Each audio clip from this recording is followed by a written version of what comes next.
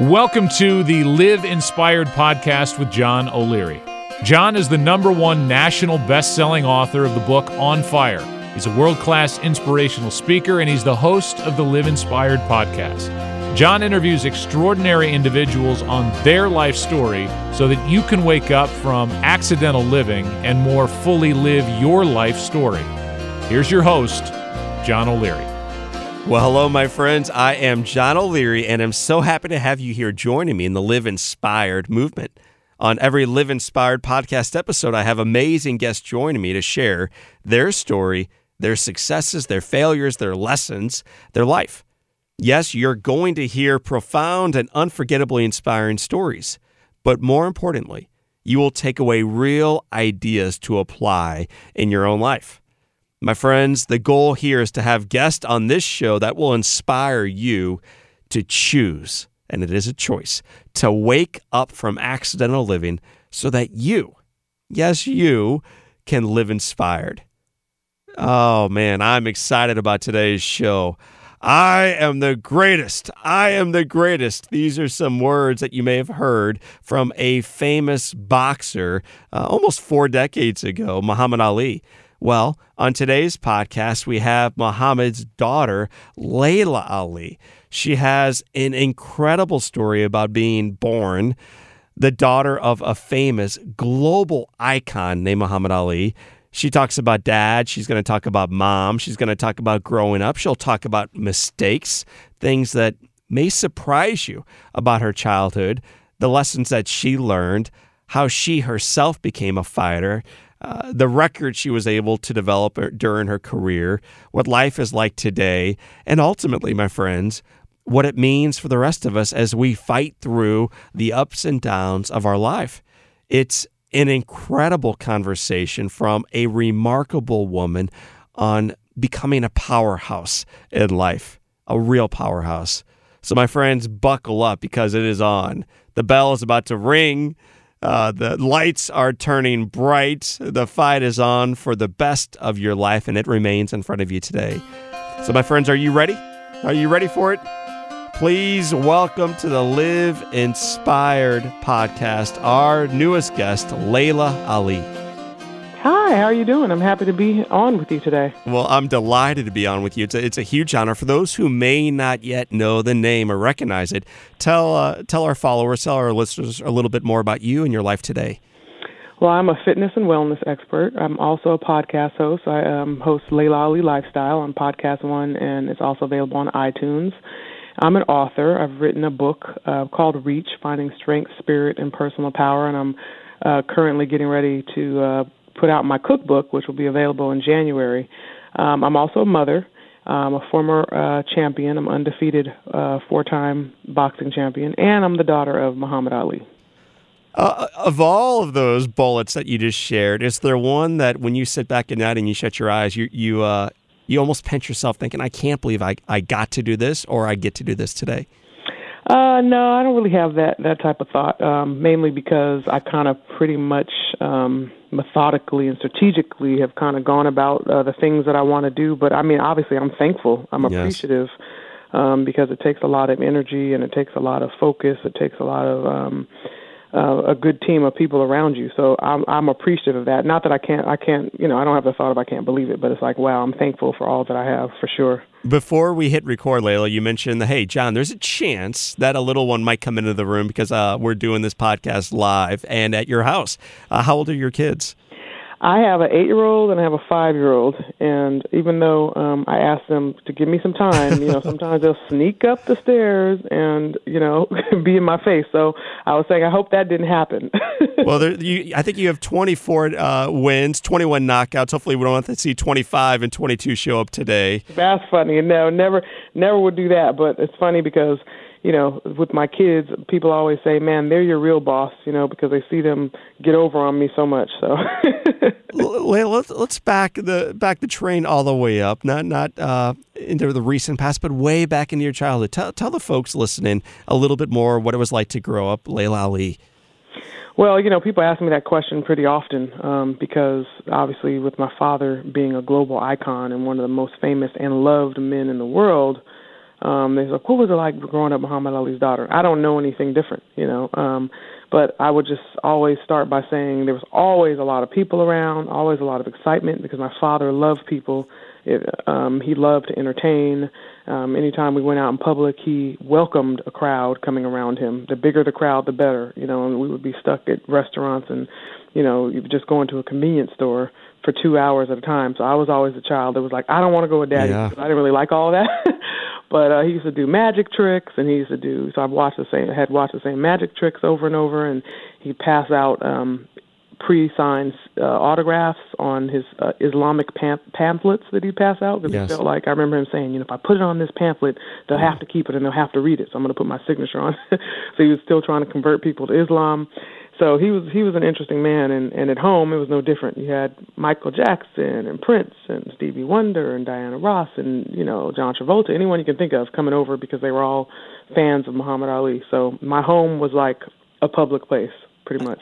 I'm curious. You're his baby, and like that's your daddy. Was it kind of hard when you go out and all of a sudden Dad becomes this global icon? So you're no longer the only one on his lap. There's hundreds of people around looking for autographs and looking for a piece of Muhammad. It's crazy because I didn't really separate the two. He always was that same person all the time. So it wasn't like all of a sudden it changed when we went out. When we were at home, he was that person because there was always people around. When we went out, he was that person. There wasn't that many private moments with my father. So it kind of was something that I was just used to. And I don't remember ever thinking to myself, man, I wish I had private moments with my father. Yes. I think I was closer to my mother because she was like my getaway. Yeah.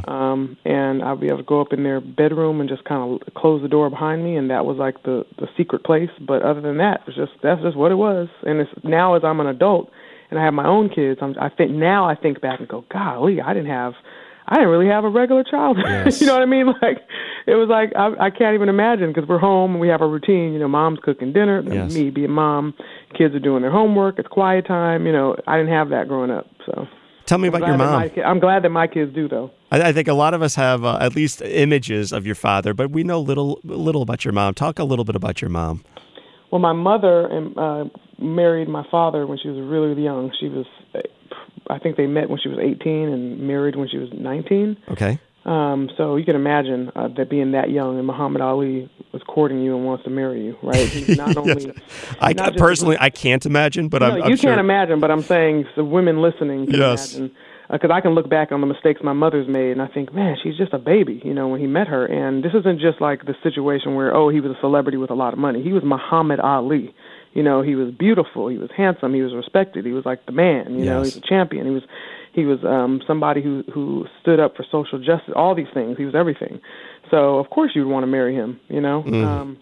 But I think she pretty much was in school. My mom was very, very smart and intellect, and had she was able to go.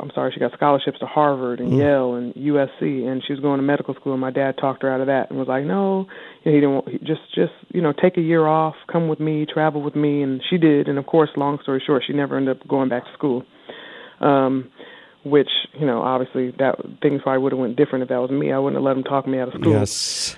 So then she just pretty much was his wife, and raised us. And she's a very, very beautiful woman. And a very sweet person, always has been into health and fitness and wellness, and has a lot of drive. And I have a lot of the same attributes that my mother has, but people don't know my mom. So, Layla, what's one takeaway you've really learned about life or raising kids or health or wellness or whatever from your mother? Well, my mother always was very consistent, and it was really a lifestyle for her. It was never, I'm on a diet, or I have to, this is my cheat day, I'm going to eat bad today. It was just, she was just a healthy person. She worked out, and it was just a part of her life. She had her priorities in order. It's like every day I'm going to see her with her workout clothes on. She's going to go to her workout class, and I'm going to see her eating, a plant-based diet and things like that. Obviously, I didn't know at the time. So that foundation was set there with me, and she's still a beautiful woman now, still in great shape. She looks like she could be my sister. Yes. People usually think she is, and I know from watching her why she's taken such good care of herself. She didn't drink, she didn't smoke. She always put herself first when it came to her health, and she's also into holistic health. So she's taught me a lot of what I know and inspired me to learn even more. What's one thing that you learned from your father? Well, the same thing that most people have learned, that pretty much you can do anything that you put your mind to. So I watched my dad. I'm not a Muhammad Ali fan, obviously. I haven't watched all of the documentaries on him. I read all the books on him. But one thing I know is just the champion in him, just even when he got Parkinson's disease, how he was able to fight it, and then be an example to other people with illnesses that you can still live your life. You can still get out there with a positive mind and do the things that you want to do. It's all about, what you have in your mind. So he didn't let that stop him mentally. We share a father I think we both adore, and we also share the fact that our fathers both have Parkinson's disease. You've lost your dad, mine's still alive. How did Parkinson's disease change your father? Well, it evolves. As you know, it's a progressive disease, and he struggled with it for almost 35 years and did really well as far as, because, some people aren't able to deal with it that long. But he pretty much his speech started slowing down, his motor skills started slowing down. Then there's other side effects sometimes just from so many medications that you take that cause other side effects. Yes. So he would get paranoia sometimes, things like that, and he started punding, or he would, start, like he'd get a magazine and get obsessive about things and just start pulling the pages of the magazine out and stacking them and wanting to organize things, and he'd keep himself busy in that way. Then, of course, then at a certain point it got harder for him to swallow food. So, of course, he had to get help with eating and sometimes pulling food out of his mouth. And then, there were so many different things, and he wasn't really able to communicate the way that he wanted to anymore as far as speaking due to the motor skill issue.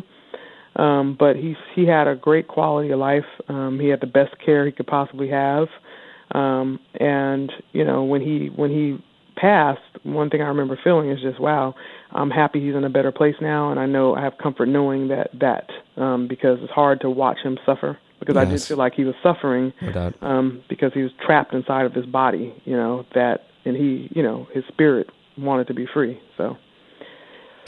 So let's talk a little bit about growing up. You have a most unusual father and an incredible mother. What were you like as a kid? Well, it depends on what stage. When I was my daughter's age, around 5, I was fine, and then as I got older, when I say fine, meaning pretty normal, a little shy. Then as I got older, I always kind of was like a rebel without a cause. Like I kind of, was very headstrong, a lot like my dad. Very determined to do what it was that I wanted to do. My parents divorced at a certain point when I was, I think it was around 8 or 9, and my dad moved out of the state. Both my parents got remarried. My mom married a guy who was pretty abusive emotionally to her. We ended up moving away from the neighborhood that I always knew and grew up in, like an hour away, which was like the worst thing that ever happened to me, leaving my neighborhood and my friends, and with this guy who didn't really care for me or my sister, and we didn't really care for him. And that's when my life kind of took a downturn because I was angry at my mom for marrying this man and him treating her the way he was treating her, and then her treating us the way she was treating us because she was stressed, And then, as I got into my teen years, I just really started getting into trouble, was just not going to school, ditching, hanging out with the wrong crowd, and, it just kind of went downhill from there. How far downhill are we talking about? Well, I actually, in my book, Reach, wrote about it because I remember when I first started boxing, people were just like, you're so pretty, and why does this girl want to box? People assume a lot of times that boxers, you couldn't possibly want to box. It's something that you do because you have to do it, or you grew up in a bad neighborhood and you had no other options, So I had to really take the opportunity to not only explain to people why I have this fighter inside of me, and that's what it takes. I mean, you got to have something there to make you want to be a fighter and, get into the ring. And then just encourage others to show them that no matter what has happened in your past, you don't have to let it define you. Because in my past, I actually got in trouble. I ended up going to juvenile hall for 3 months. I ended up from there having to go to a placement where they actually take you out of your home and you live with a group of girls in an environment where, you're being watched and you have to go to group sessions and you have to graduate the program. So I had to go through all of that just to get my head turned back on straight. And then from there, that's when I decided to get into boxing. I mean, there was a little bit more than that. Yes. Kind of giving you, because I'd always been a very ambitious person. So I had went to school to learn how to be a manicurist and got a manicuring license before I ended up getting in trouble. So once I got back on track, I decided to build my clientele, eventually opened my own salon, and was on track. And then I saw women's boxing on television for the first time, and I was like, what? I can fight and get paid and not go to jail and get in trouble for it? That's perfect. That's for me. Layla, how old were you when you were opening up the nail salon? I had the nail salon by the time I was 18, because what I did is I first started doing nails, building up a clientele, and then I went to this salon owner who had a separate space in the back that I was able to sublease. I had a separate entrance and everything, and so I was able to sublease from him and kind of went from there. Before you got in the ring for the first time, legally, if you will, had you been in fights before in the playground or backyard or alleys?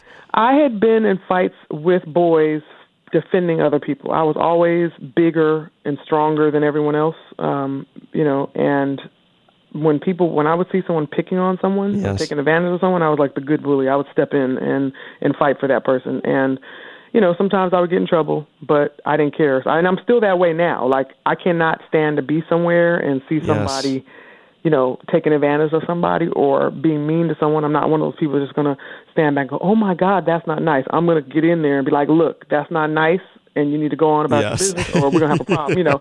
Like, I'm still that person now. People are like, you can't do that. I'm like, something turns on and I can't help it. It's like I lose my mind.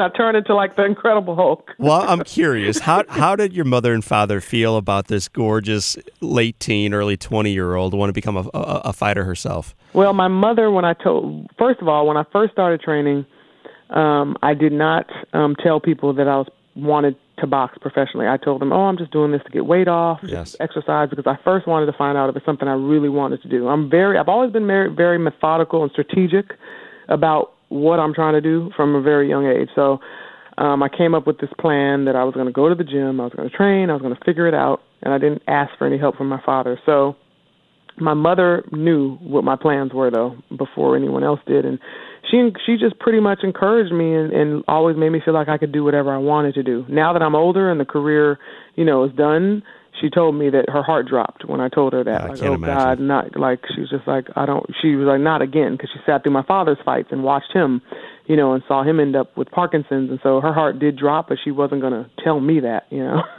And my father, when he found out I was boxing, that I was going to box, he heard through the grapevine, and he came in town and had a sit-down conversation with me and said, hey, I hear you're, going to box, or you want to be a boxer. I said, yep, it's true.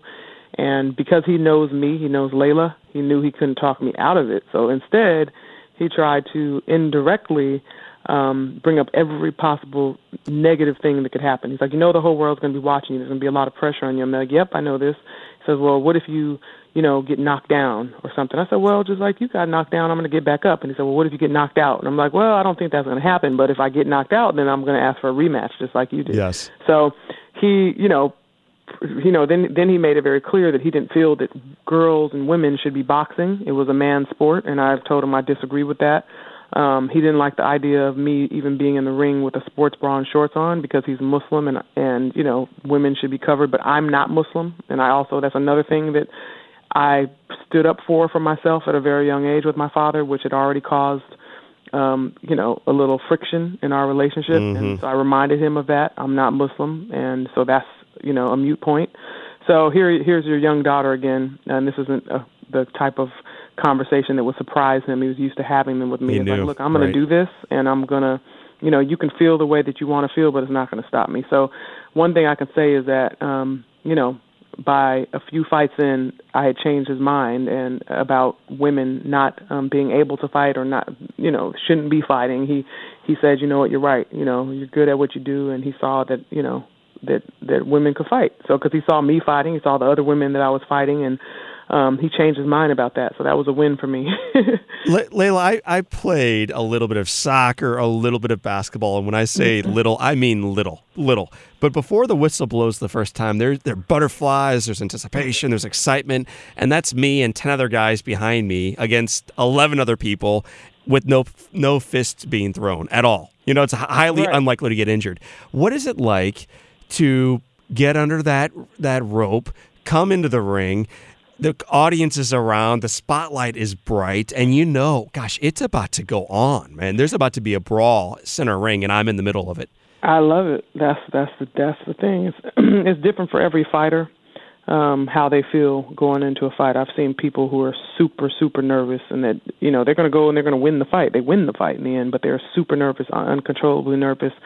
And there's people who are nervous because they're doubting themselves, or they feel like they're going to lose, or whatever the case may be. I only know what goes on in my head, and I have the calm before the storm, and that's like one thing that really amazed people about me is that you wouldn't even know I was going into a fight. Like I get ultra calm, focused, and it's like the moment of truth for me. So my confidence is off the charts when it came to boxing because it came from my preparation. So I did everything that I needed to do. I got my sleep. I did, my mental focusing. I ate the way I was supposed to eat. I trained for this opponent, and I feel like there's absolutely no way I'm going to lose this fight. It's just how with every cell in my body, I go into that ring knowing that I'm going to win that fight. It's not something that I say to anybody. Yes. It's not something I have to say to myself. It's something that I just knew. So for me, it was like, okay, I'd always look myself in the mirror, look into my own eyes, deep down inside, and say, okay, let's go do this. Let's go do it. You said this is, you said you're going to knock her out. You said whatever that inside conversation I had with myself, I'm checking myself right now. Like, let's go do it. And for me, I like that there's only one person. I like that there's only one opponent. She got a right hand and a left hand, and so do I. So really it just comes down to who's going to be stronger, who's going to be smarter, who's going to dominate. And I go in there like that is me, period. So, like, I don't have that same type of confidence towards everything that I do, but that ring, I owned it, period. Well, you did own it. You ended up 24-0 in it. I'm curious, though, outside of that first fight and maybe your last fight, was there one opponent or one situation that you just remember vividly? Oh, man, there's a few of them because I've had, about 4 of my fights, I would say I was sick. And, of course, you don't let anyone know that going in. But sometimes I would overtrain, like looking back now in hindsight, I know why. I'd get sick before the fight, right, because my immune system would just break down. And I remember when I fought Jackie Frazier, Joe Frazier's daughter, I actually had like 103 temperature going into that fight. Like I was really, really sick. And at the time, my ex-husband was my promoter. It was pretty much our promotion, co-promotion with Jackie's husband and my husband, and I wasn't going to not do the fight. And I also felt so confident that I was going to beat her. It was going to be an easy fight for me. I had trained. I was ready. So I was like, even if I'm at 40%, I could still beat her easily. That's how I felt. So I went into the ring and found out that it wasn't that easy. Yes. So I remember by the 3rd round, I was absolutely so tired that I wouldn't even sit on my stool. I went to the corner and I said, if I sit down, my legs are going to I'm not going to be able to get back up. So I stood up, and I'd never done that before through the whole fight. And I remember fighting and just thinking, you got to hang on, because there's no way I could let her win. Like that was just not going to happen. But, I didn't have any power really behind my punches. I was hitting her with everything. Obviously she was feeling it because I'm at 40%, but I couldn't stop her. I couldn't end the fight. And had never been in that situation. And then, she hit me with a couple shots that I felt more than I normally would have because I was so sick and so weak. But I won the fight in the end, but it went the distance, which I wasn't happy about. And if you were ever to watch that fight, you would be able to really see the look on my face. I'll be looking forward to it. Yeah, I was not happy at the end of the fight because I just, for one, was about to go pass out in my dressing room. And that's happened a few other times. I remember I fought this girl named Cassandra Geiger. It was a televised fight, and I just didn't look sharp. I just wasn't really fighting at my normal level, and most people would probably be like, wow, she just doesn't look good in this fight, but they have no idea. Yeah, it's because I have 103 temperature, and I'm about to pass out. Dying. But that's you don't make that excuse. I don't go talk about it at the press. I don't make excuses. It's just I won the fight. That's all that matters, and I stopped the girl, but I just didn't look impressive doing it, so. How special was your fight in South Africa? The final fight, I think it's your final fight. It was special because it was in South Africa, and it was because Nelson Mandela came and watched me fight, which was a huge honor for me. For those who may not know why South Africa is special to you and your family, why don't we add a history lesson real quick? Why is South Africa important here? Well, it was. I mean, it wasn't even just because of my family or my dad. The fact that my dad has fought, there in the past. It was just because just being in Africa, just being the history, just being an African American, and being in that country, and then just with Mandela there, in his presence made it even more special. So, I was fighting out of the country. It wasn't just an ordinary fight. Now, the girl I was fighting, the fighting circumstances weren't special at all. It was just the whole environment, to have, the audience there knowing who my father was, and it was really special for them. So it was a nice experience. But, my father fought George Foreman there, and that was a big fight, in his career. Yes. And, like I said, Muhammad Ali fans would know the significance of fighting in South Africa. You're not only a fighter, you're a lover and a dancer. Why don't we talk a little bit about dancing? How'd you get into Dance with the Stars? Well, they called me to do the show, and this was right at the end of my boxing career when I had already decided I was going to retire after that fight in South Africa, and I got the call, and I said, no, I'm not going to do that. And then I said, wait a minute, actually, let me think about that, because I told you I'm a strategic person, and I thought, you know what, this might be exactly what I need to show people a different side of myself, because my whole boxing career, I had to fight to get people to take me seriously. Yes. Whenever you'd see me, I'd be focused and serious, hair braided back, talking about fighting, talking about knocking somebody out. That's a little intimidating. Yes, it is. And so now I needed to, make myself a little more marketable and user-friendly, so I said, you know what, I'm going to do Dance with the Stars. So I did the show. I'm not a dancer. I know how to dance, but I've never taken a dance class or anything, so it was totally new for me, especially having to depend on a partner, because I am used to just depending on myself, and I had to depend on my dance partner to teach me all of the moves and to prepare me mentally, physically, everything for the competition. And we made it to the finals, to the final three of the show, and that was my goal. My goal was to make it to the last show, not necessarily to win, because I know that so many factors come into play when you talk about the judges and the audience and the producers. So I said I'm not going to really get my heart set on winning, but I do want to go as far as I can go, and I did. So I also was able to start my TV career from that. Yes. I went on to host some shows, one of them being American Gladiators with Hulk Hogan, and have pretty much stayed in that space since then. So it's been a lot of fun. Looking back on your television work, is there anything in particular that you're excited that you're either doing today or you were excited to be a part of? Everything, most of the shows that I've done I've enjoyed doing because they all, every opportunity that's come my way, I've always vetted it and thought about it. I don't just take any opportunity that comes my way if it doesn't make sense for me or my brand. But, shows like All In with Layla Ali, where it came on every Saturday on CBS, and we would highlight an artist or an athlete or somebody, and they were all inspirational shows, or Everyday Health with Layla Ali, Late Night Chef Fight, where it was like a cooking competition, because I started getting into the cooking space, and, I competed on Chopped. That was a lot of fun. A lot of people, I have a lot of fans just from the Food Network competing on Chopped and winning, and that really was all strategic as far as just getting into that space and letting people know that I could cook, and incorporating that with the healthy lifestyle stuff, and then I'm coming out with my cookbook. So, as an athlete, you do what you love for so many years that you perfect your skills, and then at some point you have to stop. So a lot of athletes go through a depression, especially if they've been forced to stop. I chose to stop, so it's a little different. But in football or basketball, and your contract just isn't picked up. So then it's like, now what? You go from having something to do every day, having your time being worth something, and then all of a sudden you have nothing to do and you're not making millions of dollars anymore. You're like, wow, now what, right? So for me, like I said, it was a little different, but I had to think for myself, okay, what am I going to do now that I love to do that I actually can make money doing, right? So that took me 5 years or so to figure out, through all the hosting and everything, that I'm really passionate about health, fitness, and wellness, and that's why I've kind of gone off in that direction now.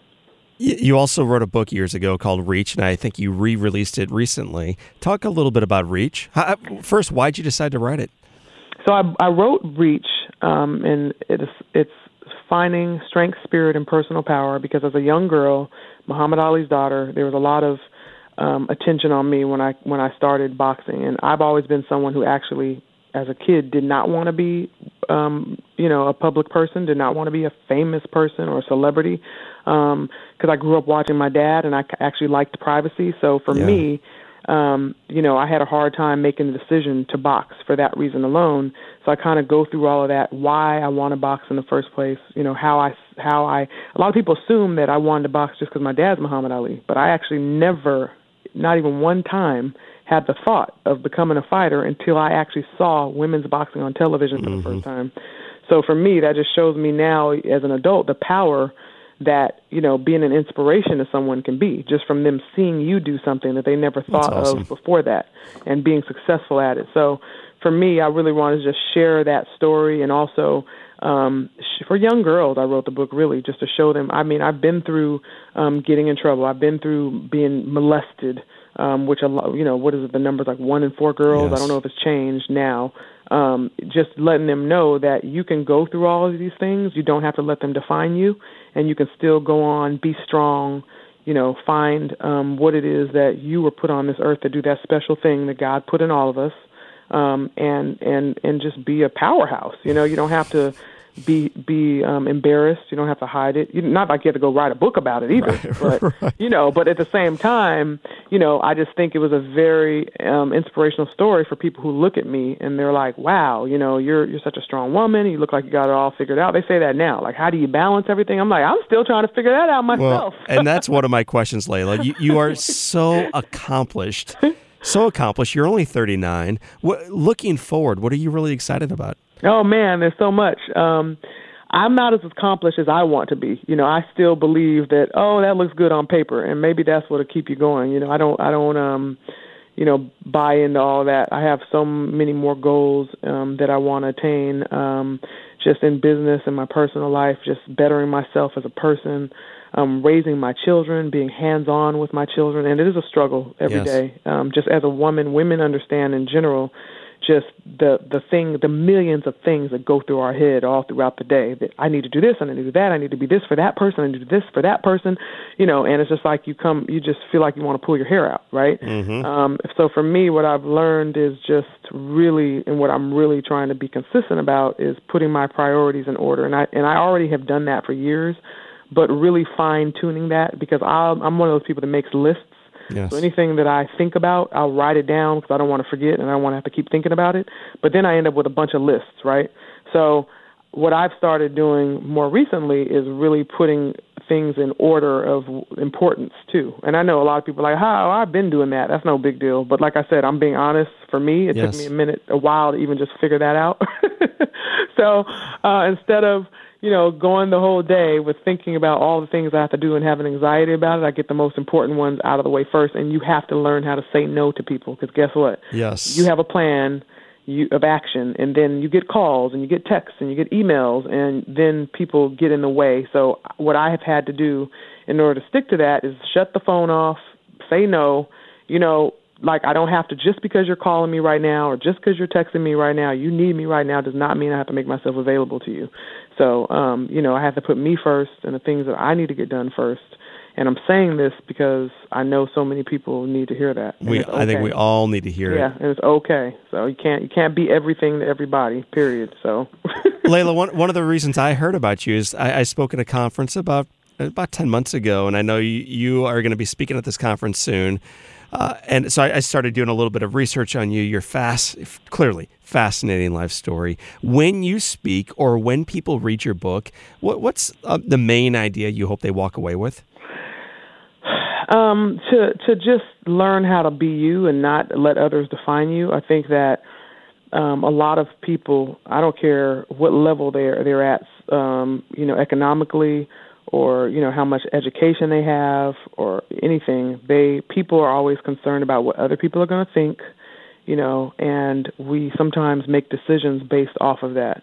And I just want people to stop caring so much about what other people think and do what's in your heart, because we all only have one life to live. That's one thing we know for sure. And the other thing we know for sure is that we're going to die at some point, right? Yes. Nothing else is promised except that. My dad used to say, you got to pay taxes and die. That's it. But, I mean, you don't even have to pay taxes, right? You know, you can choose not to, right? But you're going to die at some point, and, you know, at the end of your life, I would want to look back and be proud of my life and what I did, and I wouldn't want to feel like I didn't reach my highest height because of letting somebody else's thoughts stop me, or somebody else define me. So that's just one of the things that I think is just so important, because we all have something special, but we have to be able to tap into it, and you can't have the fear and the doubt and the lack and the limitation. And a lot of times we get that from outside sources, and then we ingrain it into our own minds and hearts, and it's not even the truth, So the first thing you got to do is just really forget about other people, focus on yourself. I'm a very spiritual person. I like to meditate. I like to, like I said, think things through and really just figure out, like, how can I become a better person? Not just how can I make more money, how can I become more popular? It's not just that. How can I become a better person? And everything else is going to come to you, from that. But that's first things first. So I know that was a long answer to your question. No, it's a beautiful answer. But that's the main thing. I mean, because everyone has a story. You have a story, which is a beautiful story. I have a story. My father has a story. Everyone has one. But I think at the end of the day, we want to inspire others to live the best life they possibly can. And everything that works for me is not going to work for everybody, and vice versa. So, like, you kind of pick and choose certain things and try them, and see what works for me in my life. So it's like, and we just need to stop judging each other, so much, and stop thinking that we know, because you would never know my story unless I told it to you or you read it, and I was just in Orlando speaking to some girls at this program called PACE, and it's for girls that go through the system or, that have had trouble in their life, and they didn't even realize that when they asked me to come speak, I thought they asked me to come speak because they knew what I had been through, but they didn't. So when I was on that stage and all these young girls are looking up to me, and then I tell them, like, I went through the juvenile system just like you. You should have heard the gasp in the room. And they're like, what? Well, what did you do? Did you go for a day, and spend, no, I spent 3 months in juvenile hall. Like, that's some real time. Right. And then I'm like, yeah. And then I went to, a placement, and it was a program that they say takes a year to graduate. But of course, me being me, I was like, I'm not staying here a year. So I was the first one ever, and probably only one, to graduate the program in 6 months. So, because I was just like, I want my life back. I learned from my mistakes, and I was ready to be on the straight and narrow. So I did everything that I needed to do to get out of there and get on with my life, which I did. So when you speak to those young women who are one decision away from following a very similar path as you did as a young lady, what is the message you're sharing with them? What's the thing that you hope they heard loud and clear, Layla? Well, I hadn't really had to think about that answer, but I really just share with them that, my life was not perfect. I didn't grow up with a silver spoon in my mouth like people would assume. I'm not complaining, but we all go through things, but we have to make a decision, like right now, today, whether you want to go to the left or you want to go right. Do you want to go forward or do you want to go backwards? Do you want to be a victim, and say, well, this person did this to me, so therefore I have a right to do the wrong thing? No, you don't, because once you realize that, we all want to, own our story. We want to give ourselves some time to get over some of the traumatic things that happen in our life. But at the same time, we have to understand that we are a part of a much bigger picture.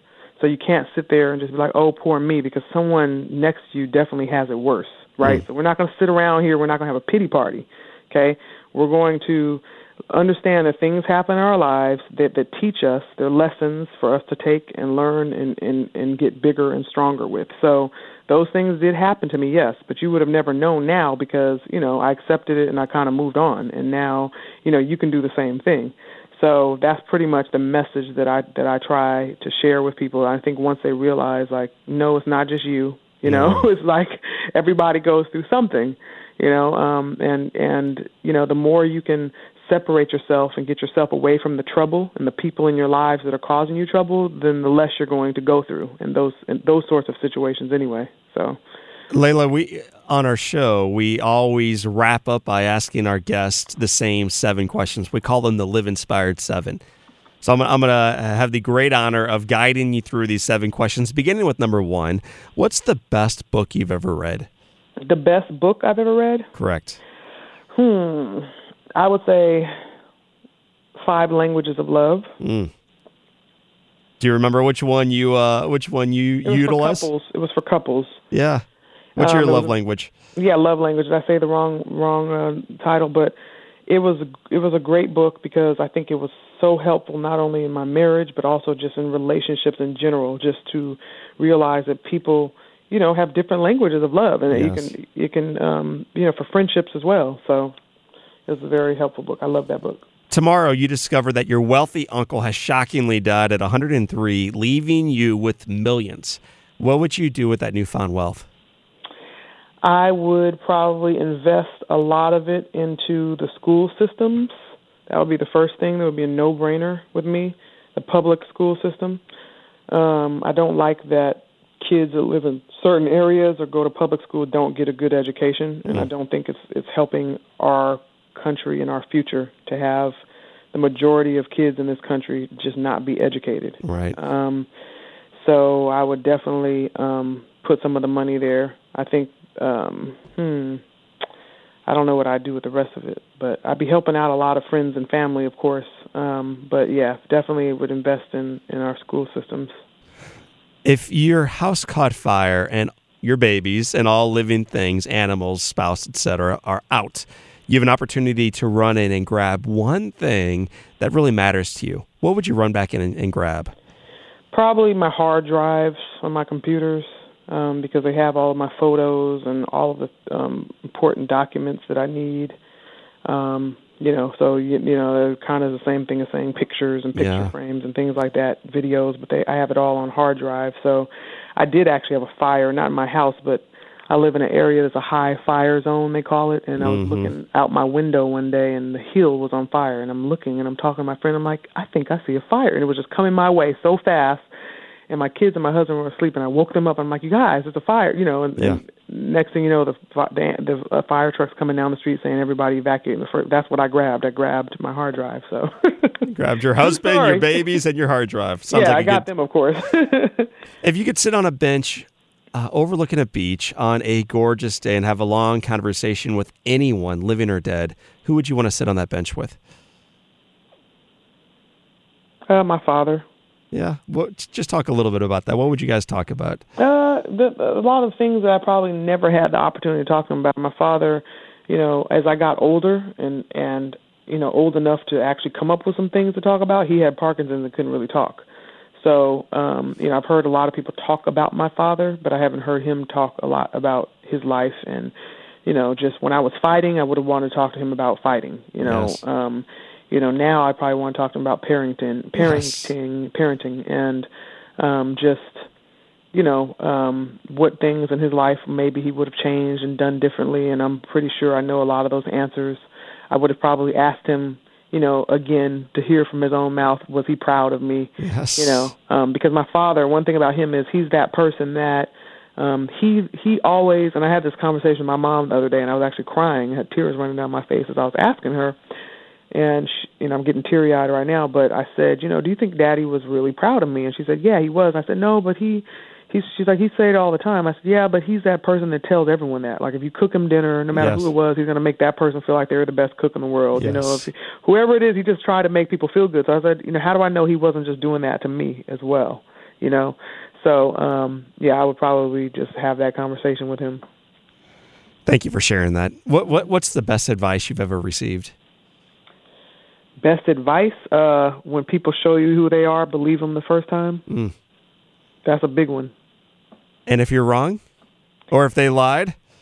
Meaning they're disingenuine somehow. They're disingenuine, you say? Correct. No, I mean, people People, a lot of times, first of all, if you have good discernment and you have your intuition, and somebody shows you something about themselves, whether it's in a relationship, a friendship, a business relationship, and you're like, that was kind of off. That wasn't right. I don't like how they handled that. Yes. It's like that's who that person is. You know what I mean? And they're going to do it again.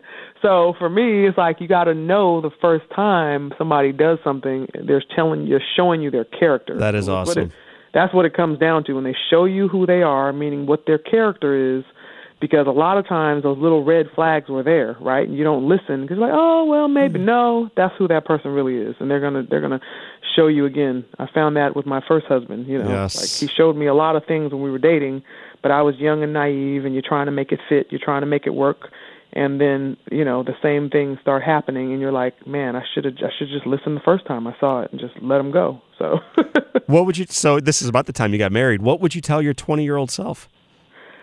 20-year-old self, I would have said, take the time when you're traveling, you're going and fighting in these different countries, take time to enjoy it, take it all in. Don't be so focused and so uptight that you don't enjoy, the travel. Because one thing I think I missed out on is being young and enjoying life, like really just, when I fought in China, when I fought in Germany, when I went to, these different countries for whatever reason, I didn't enjoy anything. I went there to do my business and I left, and now I have kids. I'm not able to just go do what I want to do. And I feel like I missed out on that. I never did those things, so. It's been said that all great people can have their lives summed up in one sentence. Laila Ali, how would you want your one sentence to read? Laila Ali's the bomb. No, I'm joking. The greatest that ever was, and humble. I'm just joking.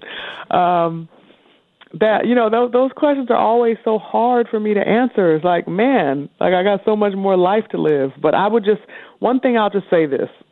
I might not be able to give you the answer exactly how you want it, but I'm a person who takes great pride in being authentic, in being loyal, being a hard worker, and caring about others, helping others along the way. Those are the things that are really, really important to me, and it's important to me that other people see those things about me as well. So I would say that anyone who knows me knows that, people know this now. I'm not always like the most social person. Yes. I'm that person that's kind of really has a really small circle of friends or people that I would actually call my friends. But when you got me, you got me. I got your back 100%. Yes. I'll do anything for you.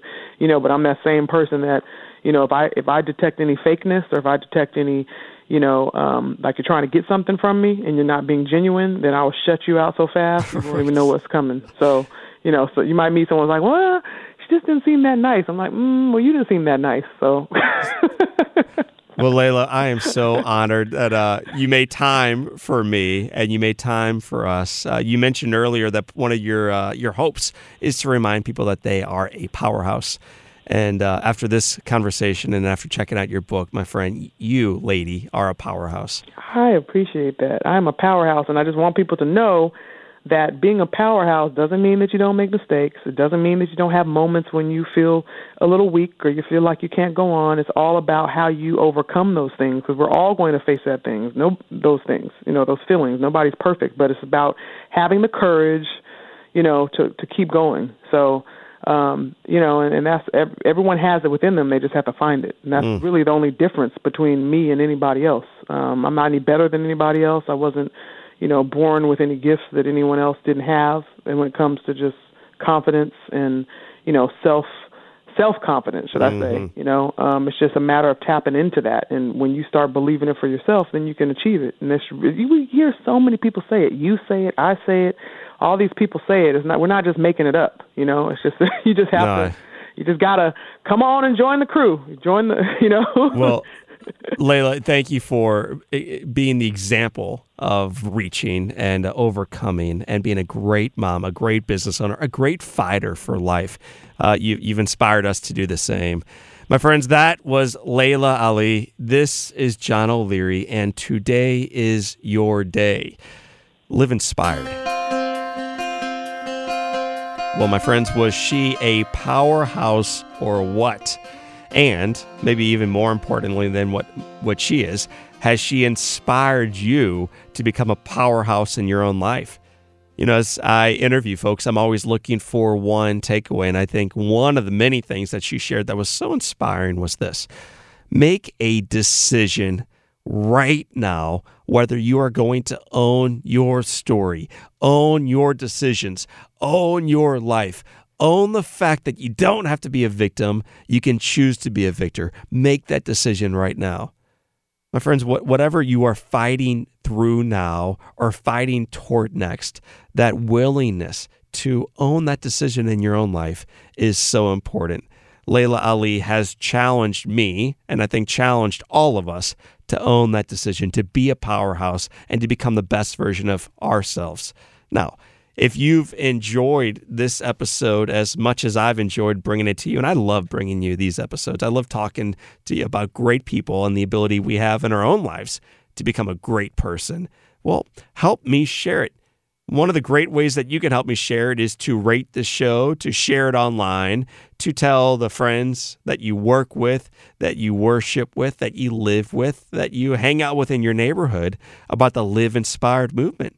This is a podcast, I think, in a community that is so full of darkness and despair and struggles, that shines a bright light into the darkness. And hey, it's not all darkness. It's not all negativity. It should not all be fear-based thinking. There's a whole lot of reasons for hope, a whole lot of reasons for fight. And the truth remains that the best is yet to come.